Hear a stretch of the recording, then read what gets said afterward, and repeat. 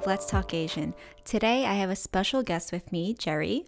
Jerry is the founder and CEO of Just Like Media and the host and producer of many podcasts, including Dear Asian Americans, Asian Podcast Network, and Asian CRE Network. Prior to founding Just Like Media, he worked at WeWork and Accenture. He resides on the West Coast, is happily married, and a proud father of two.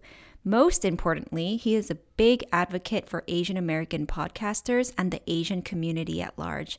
Jerry, I am so excited that you're on the podcast today. Thank you so much for joining me. Thank you for having me, Diana. It's, looking forward to talking about all the fun stuff in our community. So, Jerry, I actually stumbled upon Dear Asian American podcast organically, and I really appreciated how diverse the perspectives were on the podcast. I think as Asian Americans, we're not a monolith and there's a lot of variety, and bringing that to life is not easy. So I'm really curious to know what inspired you to start that podcast and if you could share with our listeners a little bit about yourself. I think, so technically, the Asian Americans has been around for about a year as a podcast. But I think to really understand where it all came from, I think it's our combined collective experience of wanting to have heard these stories and see the people that look like us doing cool things and learning the stories behind them. Probably even in our subconscious as little tiny kids. I'm a father of a 4 and a 2 year old, and my wife and I try to be very cognizant and intentional about what type of media we show him, right? In terms of what books we show our kids, what TV shows they get to watch. Of course, from a nurturing and academic perspective, but also from who's on these screens, right? We saw Raya last weekend, and that was really awesome to show him. They grow up thinking and believing that they can be superheroes and superstars, right? And what it actually does as well, and this is something that we need to be actually intentional about. It stops the narrative that all things in the world, especially in the form of media, and what we should aspire to be is white in this country. Because think about the books that we read, think about the TV shows that we watched. I grew up with, TGIF and Boy Meets World and all these different shows that continue, even Saved by the Bell, where the good looking main characters are always white. And for growing up as an immigrant in this country, that's what defined Americanness. And so, I think it's a combination of my entire life's experience of finally being able to, in a position to be able to create stories that I've, always wanted. Um, so for me, Dear Asian Americans, our longest lasting show is dedicated to my daughter, Charlotte. We started the show on her first birthday last March and just celebrated our first year doing the show. And it's really because I want to leave these stories for her and her generation of leaders, future leaders, to hear Dad's story, to hear Amma and Appa's friends and their peers to say, hey, you do whatever the hell you want. And no longer is I didn't know that was possible an excuse. Right. And so that's the goal. And you mentioned about the breadth of stories. Like I am a very privileged Korean dude, right? A straight born Korean dude who is married and has two kids. My story in the grand scheme of all that represents Asian America is so tiny. And yet I know that people who look like me dominate the narrative when it comes to Asian American stuff. And so and I'm not perfect. It's always, a lesson in progress and always learning and growing. But, I want it to be very intentional to the best of my ability to bring in different voices that aren't mine. So, from countries I don't even know about or I didn't know about, different gender identities, how you ended up in America. Like I immigrated here. My parents actively chose to move here. Some folks came here via a boat because of wars and through a program. Some folks were adopted. Some folks had no choice. They were dragged here. So, I wanted to also broaden the perspective and the idea of what an Asian American story is. And ultimately, the lesson is that there is no Asian American story, right? It's people get to the point saying, oh my God, there's so many different types of Asian American stories. And for us to even attempt to try to bundle it into one, monolithic stereotype confirming thing is just impossible. Wow, Jerry, I love that you've started Dear Asian Americans for your daughter because if I had to go back to 7 year old me, I think I would have really appreciated seeing stories from people who looked like me.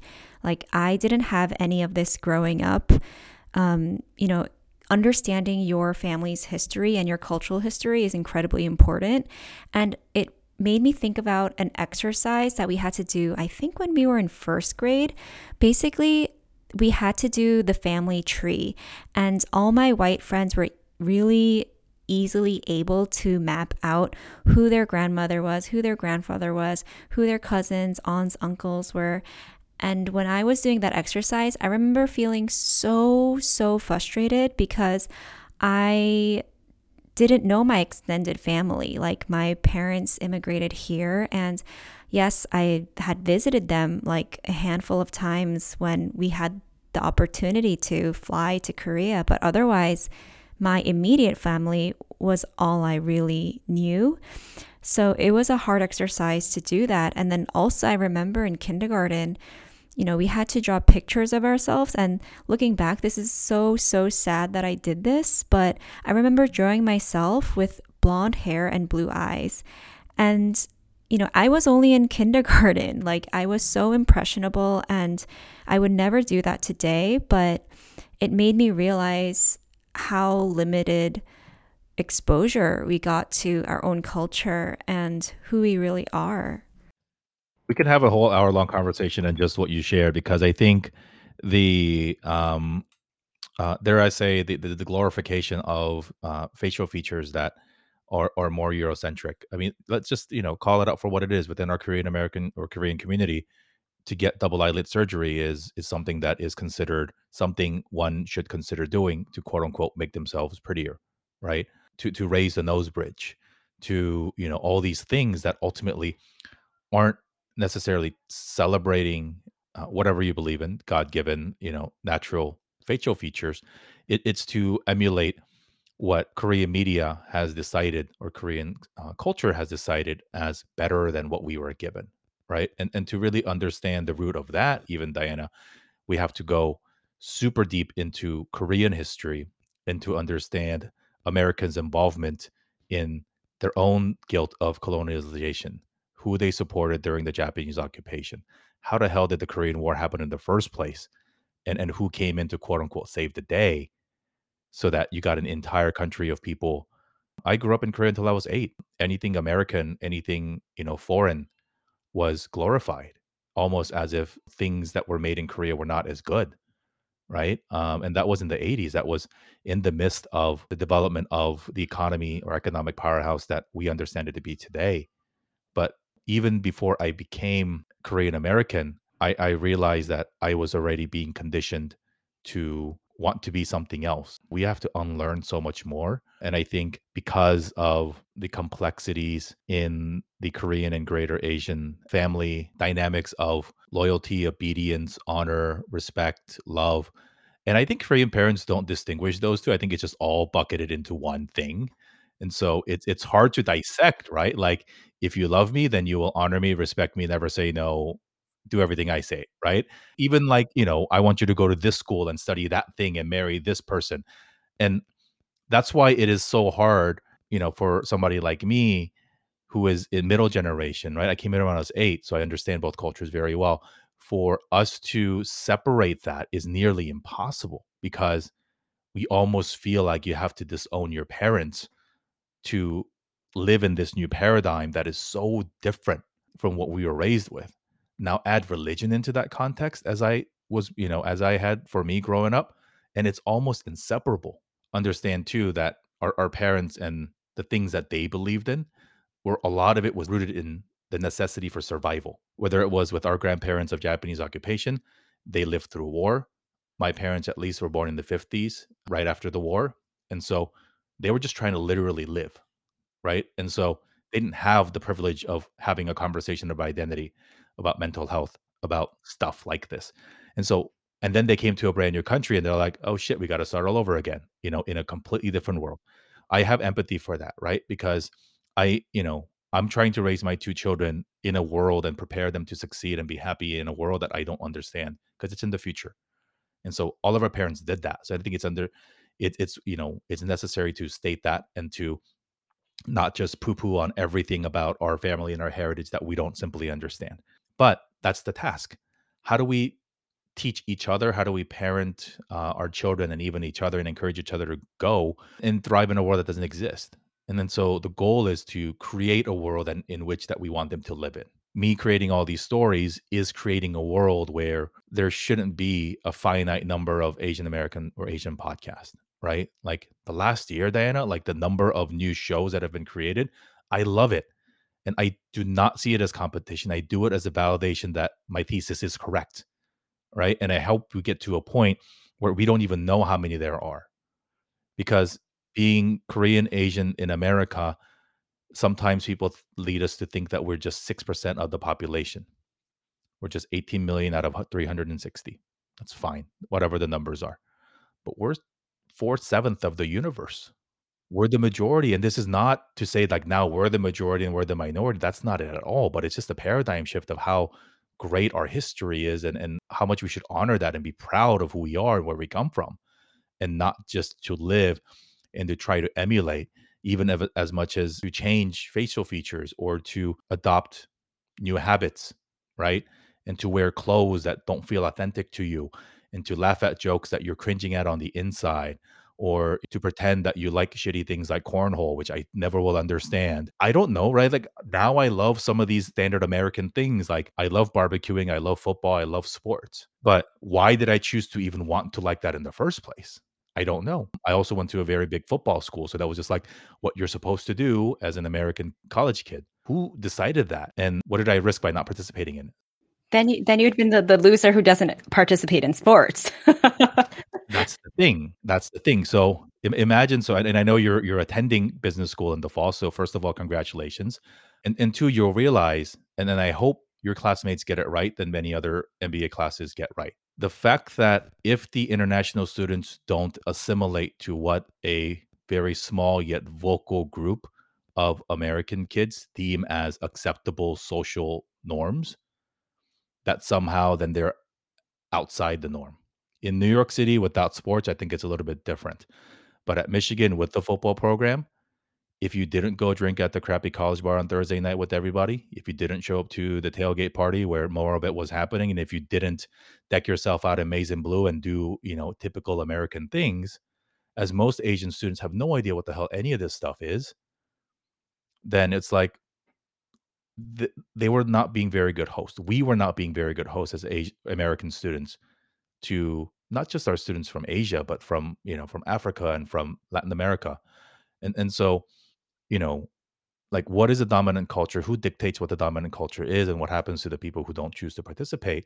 I hope that becomes an evolving conversation as um, content itself and social lives themselves get democratized into. 'Cause we grew up in an era where there were 5 TV channels, right? Even in my lifetime, and so everybody watched the same thing. Now it's not the case anymore, and so yeah, and that's where I think that the beauty of your show and the beauty of so many other people's shows is fascinating, because there can be 10,000 different Asian American shows talking to the same exact guest, but because of who the host is and what questions she's going to ask and what context the conversations happen in, you're going to get a variety of different conversations. That's, I think, it's beautiful. The diversity of the storytelling, even within our own community, is what actually is going to encourage and motivate our young people to live the stories that they want, knowing that there's not one thing that they have to try to be. I think you're totally right, because listening to more and more Asian podcasts has allowed me to see intimately how people are living their lives. Podcasts allow you to get exposure to a wide variety of people and perspectives, just the way a book can. In practice, it's very hard to have conversations with hundreds of different peoples, but podcasts help you do that. And honestly, I've been working for 10 years now, and I don't think I've ever come across someone like a leader at work where I said, wow, I really look up to that person and I see myself in that person and I want to be that person. And I don't know if it's my problem or if I simply haven't been exposed to enough people quite yet. But I've always thought that. And I wonder if part of it has to do with the fact that I have not had the opportunity to see people like me in executive positions. I only very recently met a woman who is a C-suite executive. She's a chief digital officer at a large advertising company, and she was Korean. And I was blown away because I have never seen like a Korean American in a C-suite position in my life. And she's a woman. So I was like, oh my God, I need to be like best friends with her because I need to figure out how she did it because I don't know anyone else who has. So yeah, I mean, it's just hard when you haven't seen it manifest into existence. You think, oh, this is something that just doesn't happen for me. But until you can see evidence of it, then you're like, oh, I guess it does happen. It can be done.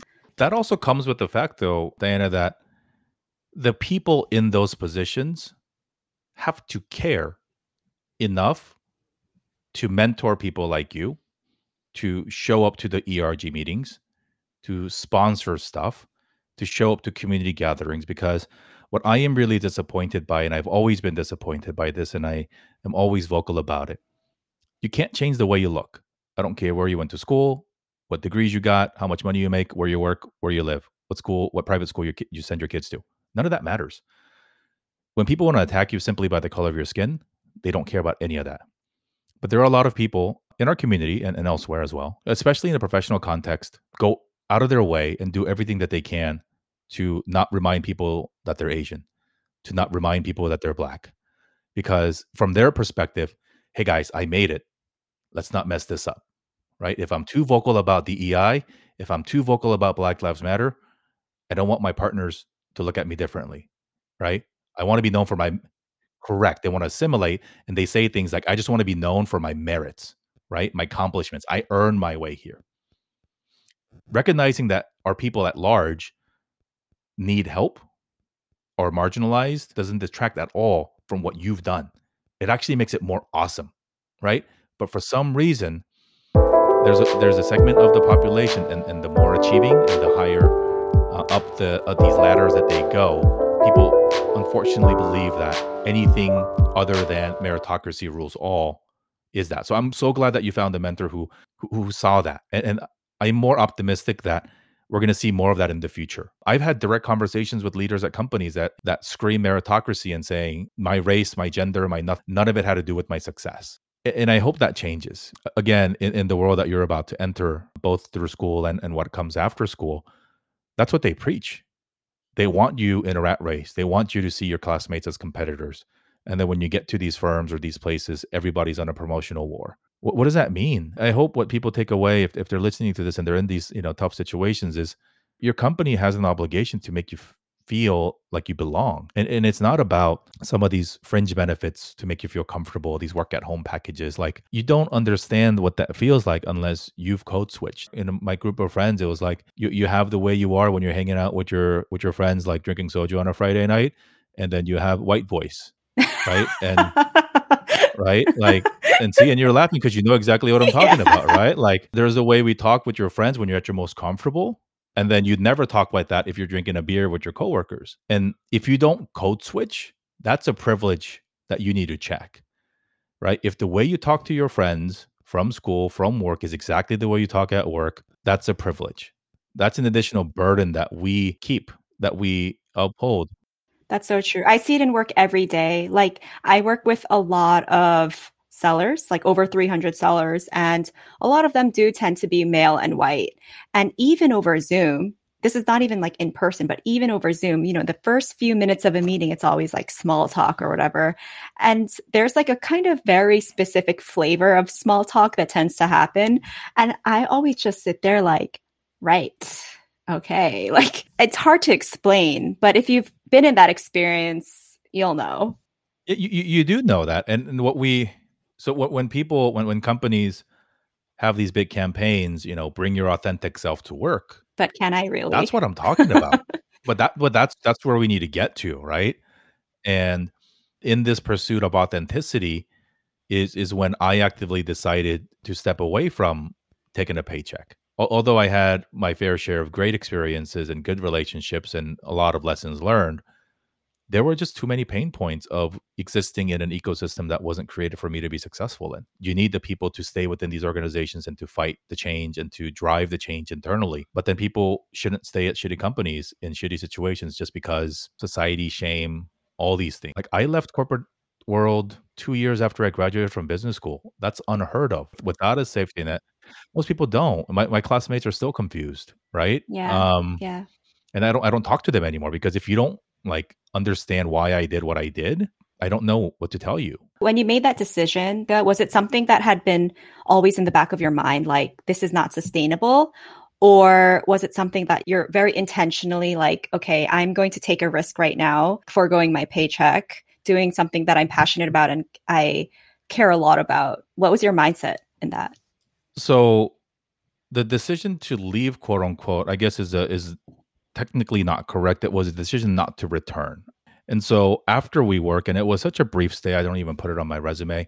I was recruited away from WeWork to lead the LA team of a smaller, flexible real estate company because their whole selling point was we're not as bad as WeWork, or we're better than WeWork, and it was worse than WeWork, right? Um, Right. and so so imagine going from B school, starting a family, then go to Accenture, and that wasn't all that fun for me either. And then 6 months at WeWork, somebody recruits you away, and then you're let go 7 weeks. You got 2 kids, one is a newborn. But here's the thing that I knew about myself, and I think I was just approaching the problem in the wrong way. There weren't too many places where I actually felt like I could thrive and be myself. And so what I tried to do, and this is a very meritocratic or sort of logic-based way of like problem solving, right? So it's like, okay, instead of looking at the whole problem holistically, you try to attack the variables. Everybody does this, right? If only I made more money, like my life would be good. If only I had a different job, my life would be good. If only I went to business school, if only, right? So you try to change it. That's such a vicious cycle. It is though, but that's what we all do. And so, Yeah. I switched jobs a lot in my 20s. I try to make more money. I try to do different industries. I try to work for, less crappy people. None of it worked. And I was like, okay, it must be that I'm on a different trajectory. So let me try business school. Let me get a graduate degree because then somehow that's supposed to put you on a different echelon of whatever. Then you're supposed to go into consulting when you go to business school, right? Not what you really love, but that's what you're supposed to do. So I did that. And then what are you supposed to? You're supposed to exit to something great. And then, the summer of 2019, I had a very difficult conversation or a series of difficult and challenging conversations with myself and with my wife. And I was like, I understand the responsibility that I have to go generate income for our family. I understand that. I'm not trying to abandon that. I just don't think I'm meant to work for somebody else. And that is an extremely difficult conversation to have when my wife also has graduate school loans. We have 2 kids and we live in LA.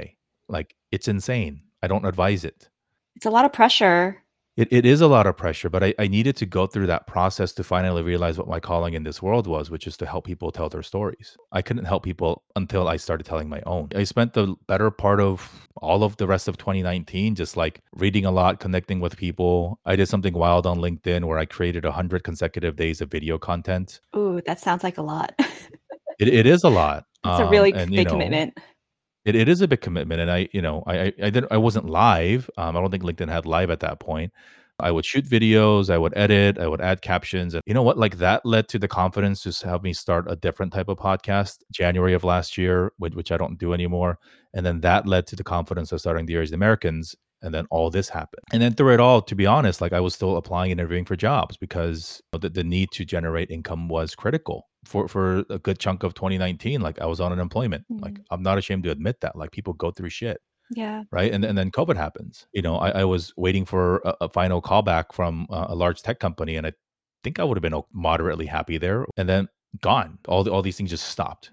But what also happened, Diana, which is the greatest blessing that I didn't see at the time, was that student loan payments stopped. Our daycare shut down. Large financial obligations stopped. Yeah. That gave me the opportunity to have a different conversation with my wife and said, as long as we have this window of opportunity, I want to do this.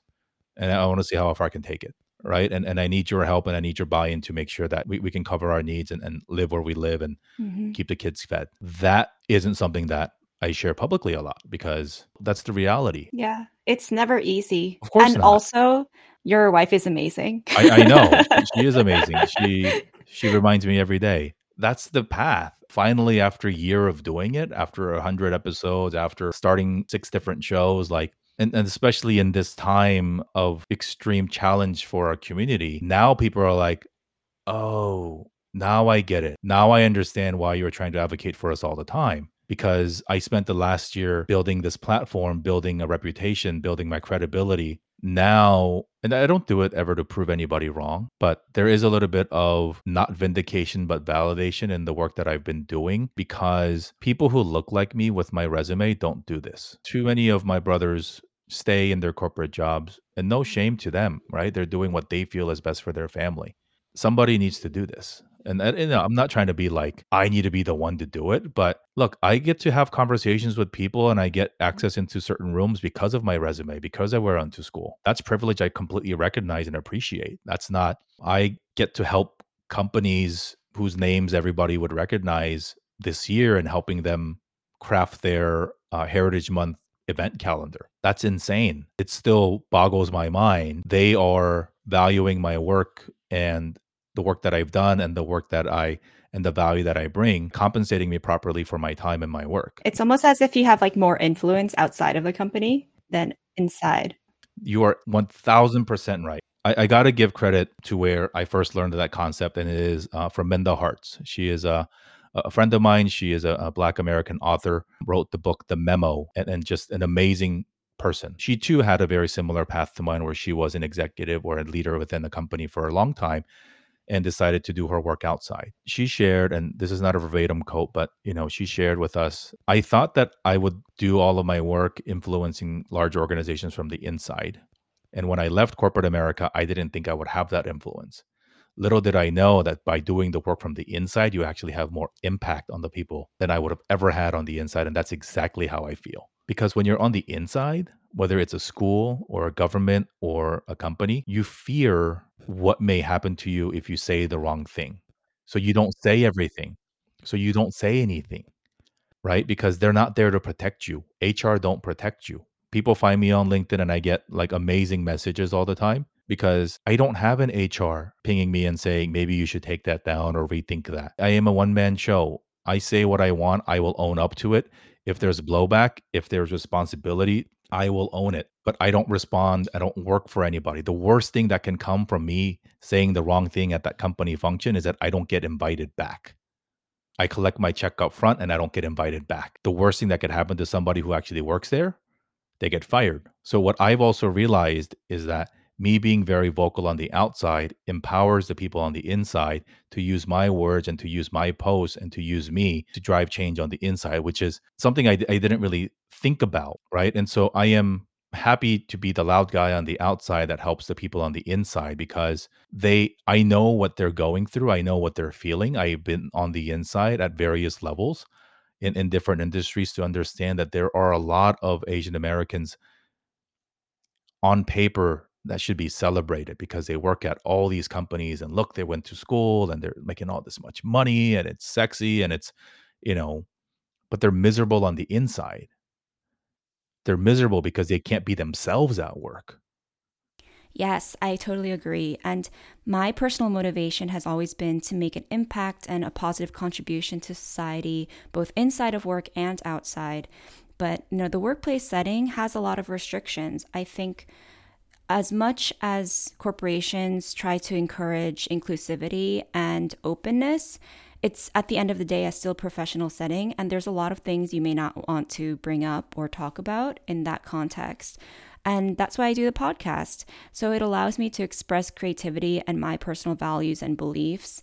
When I was in high school, I originally aspired to be a journalist because I loved storytelling and I loved hearing and learning about stories of other people, but I never pursued it as a professional career because I was always taught that financial stability is really important. Like that is a value that my parents instilled in me. So I was afraid of not making money. And that is why even today I'm doing this podcast, as a passion project. Like I don't do it to make money. Every time Spotify alerts me to monetize, I don't do it. But yeah, I was taught to check a lot of boxes. And I think there's a reason why they instill those kind of values in us.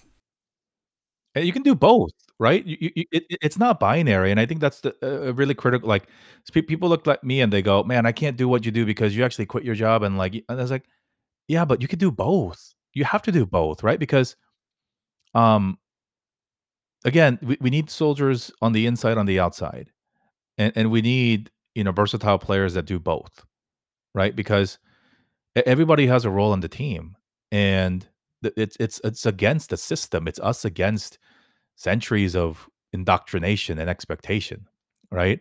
Um, also to that point of like, checking the boxes. Like again, let's go back to our parents and have some empathy for like the world that they came in, right? So, you know, coming out of the war in the 50s, Korea was a war-torn country. There was one way to be successful. Go to one of two schools, three maybe, right? That's it, right? If you go to Seoul, Yonsei, Goryeo, your life is good. So they came here and they're like, "Okay, same shit. Go to med school, Harvard, Yale, Princeton, maybe Stanford, right, if you're open-minded. Go to grad school because in Korea, that's what worked. But in a world of lack of information, what do we humans relegate to? What we know. That's all they knew. And my dad's a doctor, right? Like, so he's like, "Hey, it worked for me. You should do the same." And I was like, "No, I don't wanna go to med school, dude. Like, it's too much studying." And I had the opportunity. Like, I went to a science school, right? Like, I had all the opportunities to take the nerdy classes. Like, we have to evolve. The world is changing, right? This year is my high school 20th anniversary, like, reunion. Can't go to New York to celebrate it, but, I've been really, like, introspecting, like, what does this mean? That was half a lifetime ago, right? I turned 38 this year. And thinking about when my kids are in college 20 years from now, like, how different is the world going to be? And so why are we teaching hard skills? Why are we obsessing over hard skills? Why don't we just teach people to be goddamn good human beings and to learn to adapt and to focus on things that are going to be evergreen? Those things might not pay bills today. And look, like our podcast, for anybody who's like even remotely curious, our podcast don't make any money. Yeah, no, it doesn't make any money. Right? But podcasting as a skill has made me money because I produce shows for other people. Now I go speak about podcasting. I teach other people how to podcast. I've become a much better interviewer and a conversationalist myself so that those have unknown benefits financially and professionally. You got to learn the skills that are adaptable. And people get confused like, I'm not a podcast person, I'm a storytelling person. And for now, podcasting seems to be the most easiest and the most ROI positive way. I mean, we spend a lot of time on Clubhouse now because that's where the attention is. 2 weeks from now, it could be gone. People should focus on the things that they can do forever and less on titles. The term influencer gets thrown around a lot, but it's like, okay, like who are you influencing and what are you trying to influence them to do? Because that's a big responsibility. Like I don't think of myself as a voice for the community, but it is very humbling to be reached out to talk about stuff like this, represent a community far bigger than me. I bear that responsibility with honor because I see the world very differently. I was born in Korea, raised in Fullerton here, very Korean neighborhood in Southern California. Went to high school in the Bronx, lived in, very multicultural Queens, came back to LA. Like there's not very many people who've experienced youth in three different, could not be more similar parts of the world. And then that shapes how I see the world. Where will all of this take me? I have no idea. The last week has been introspective in the most ridiculous way possible. My daughter turned 2. We celebrated the 1 year of the show. We're pivoting the show a little bit with the new format. I'm looking to start new projects. I want to create communities for Asian people to be themselves and to thrive. I don't think that place exists right now in person or in the internet. I'm beginning to speak more, as I mentioned, lead workshops in storytelling and about Asian American identity. It's frightening because that category of speakers don't exist right now. We have to create the whole damn category ourselves. If you ever want to be motivated in a way that you've never been, go to a bookstore, go to the business section or the self-help section and look at all the books that mediocre white dudes write and how common the themes are because all the ideas are being recycled and reimagined. So, I know folks who are listening can't see it, but this particular part of my bookshelf is my Asian American shelf. Everything else below it, sadly, is not. Like, I'm trying to collect Asian American books to educate myself with, to leave for my kids, and just as a daily reminder, like, I look at this screen every day and I see the books behind me every day. The goal is to put my own book up there one day. I fully support that, and I will be rooting for you on the sidelines. No, thank you. It takes all of us. And so, yeah, this has been fun. I often don't sit on the other chair or sit in the other chair, but this has been fun. Do you have any last bits of advice that you would have for anyone who wants to start storytelling in an Asian American context, how they can get started or what examples to learn from? Tactically speaking is just to do it. The medium doesn't matter. Like, do it on Instagram if that feels comfortable to you. Like, stop obsessing over perfection. We just uploaded our 101st episode today. That's going to sound fundamentally better than my first episode. So don't listen to that and saying, like, oh my God, I can't, whatever. Two, learn history, learn Asian American history, watch documentaries, read books, learn your own family's history. Right? It's a conversation that immigrant kids don't have enough, but like, and there's some ugly parts of our shit that we don't want to talk about, but learn it. I'll end with this. My son loves Cars, Disney Cars, the movie. People might not know it because we were like in college when it came out, but his best friend is the tow truck, and the tow truck drives backwards better than he does going forward because he has these side mirrors. And so it's Mater, the tow truck, it's Tow Mater. So Mater says, you got to know where you've been to know where you're going. Like, that drives my work. Because without knowing where you're going and honoring the people who've been there before you and blazed the trails, like, you just don't know. Yeah, you don't know. And you don't recognize how far you've come either. And I think recognizing that progress is motivation for continuing. Yeah, thank you so much, Jerry. If our listeners want to get in contact with you, where can they find you? Yeah, thank you. Look for me on LinkedIn. jerrywan.com takes you to my LinkedIn page. I am at jerrywan everywhere except on Instagram. I am at jerryjwan. And so I would love to connect and to learn from all of you. Diana, thank you so much. Best of luck in school as you progress, and we'll see you soon. Thanks, Jerry. Bye.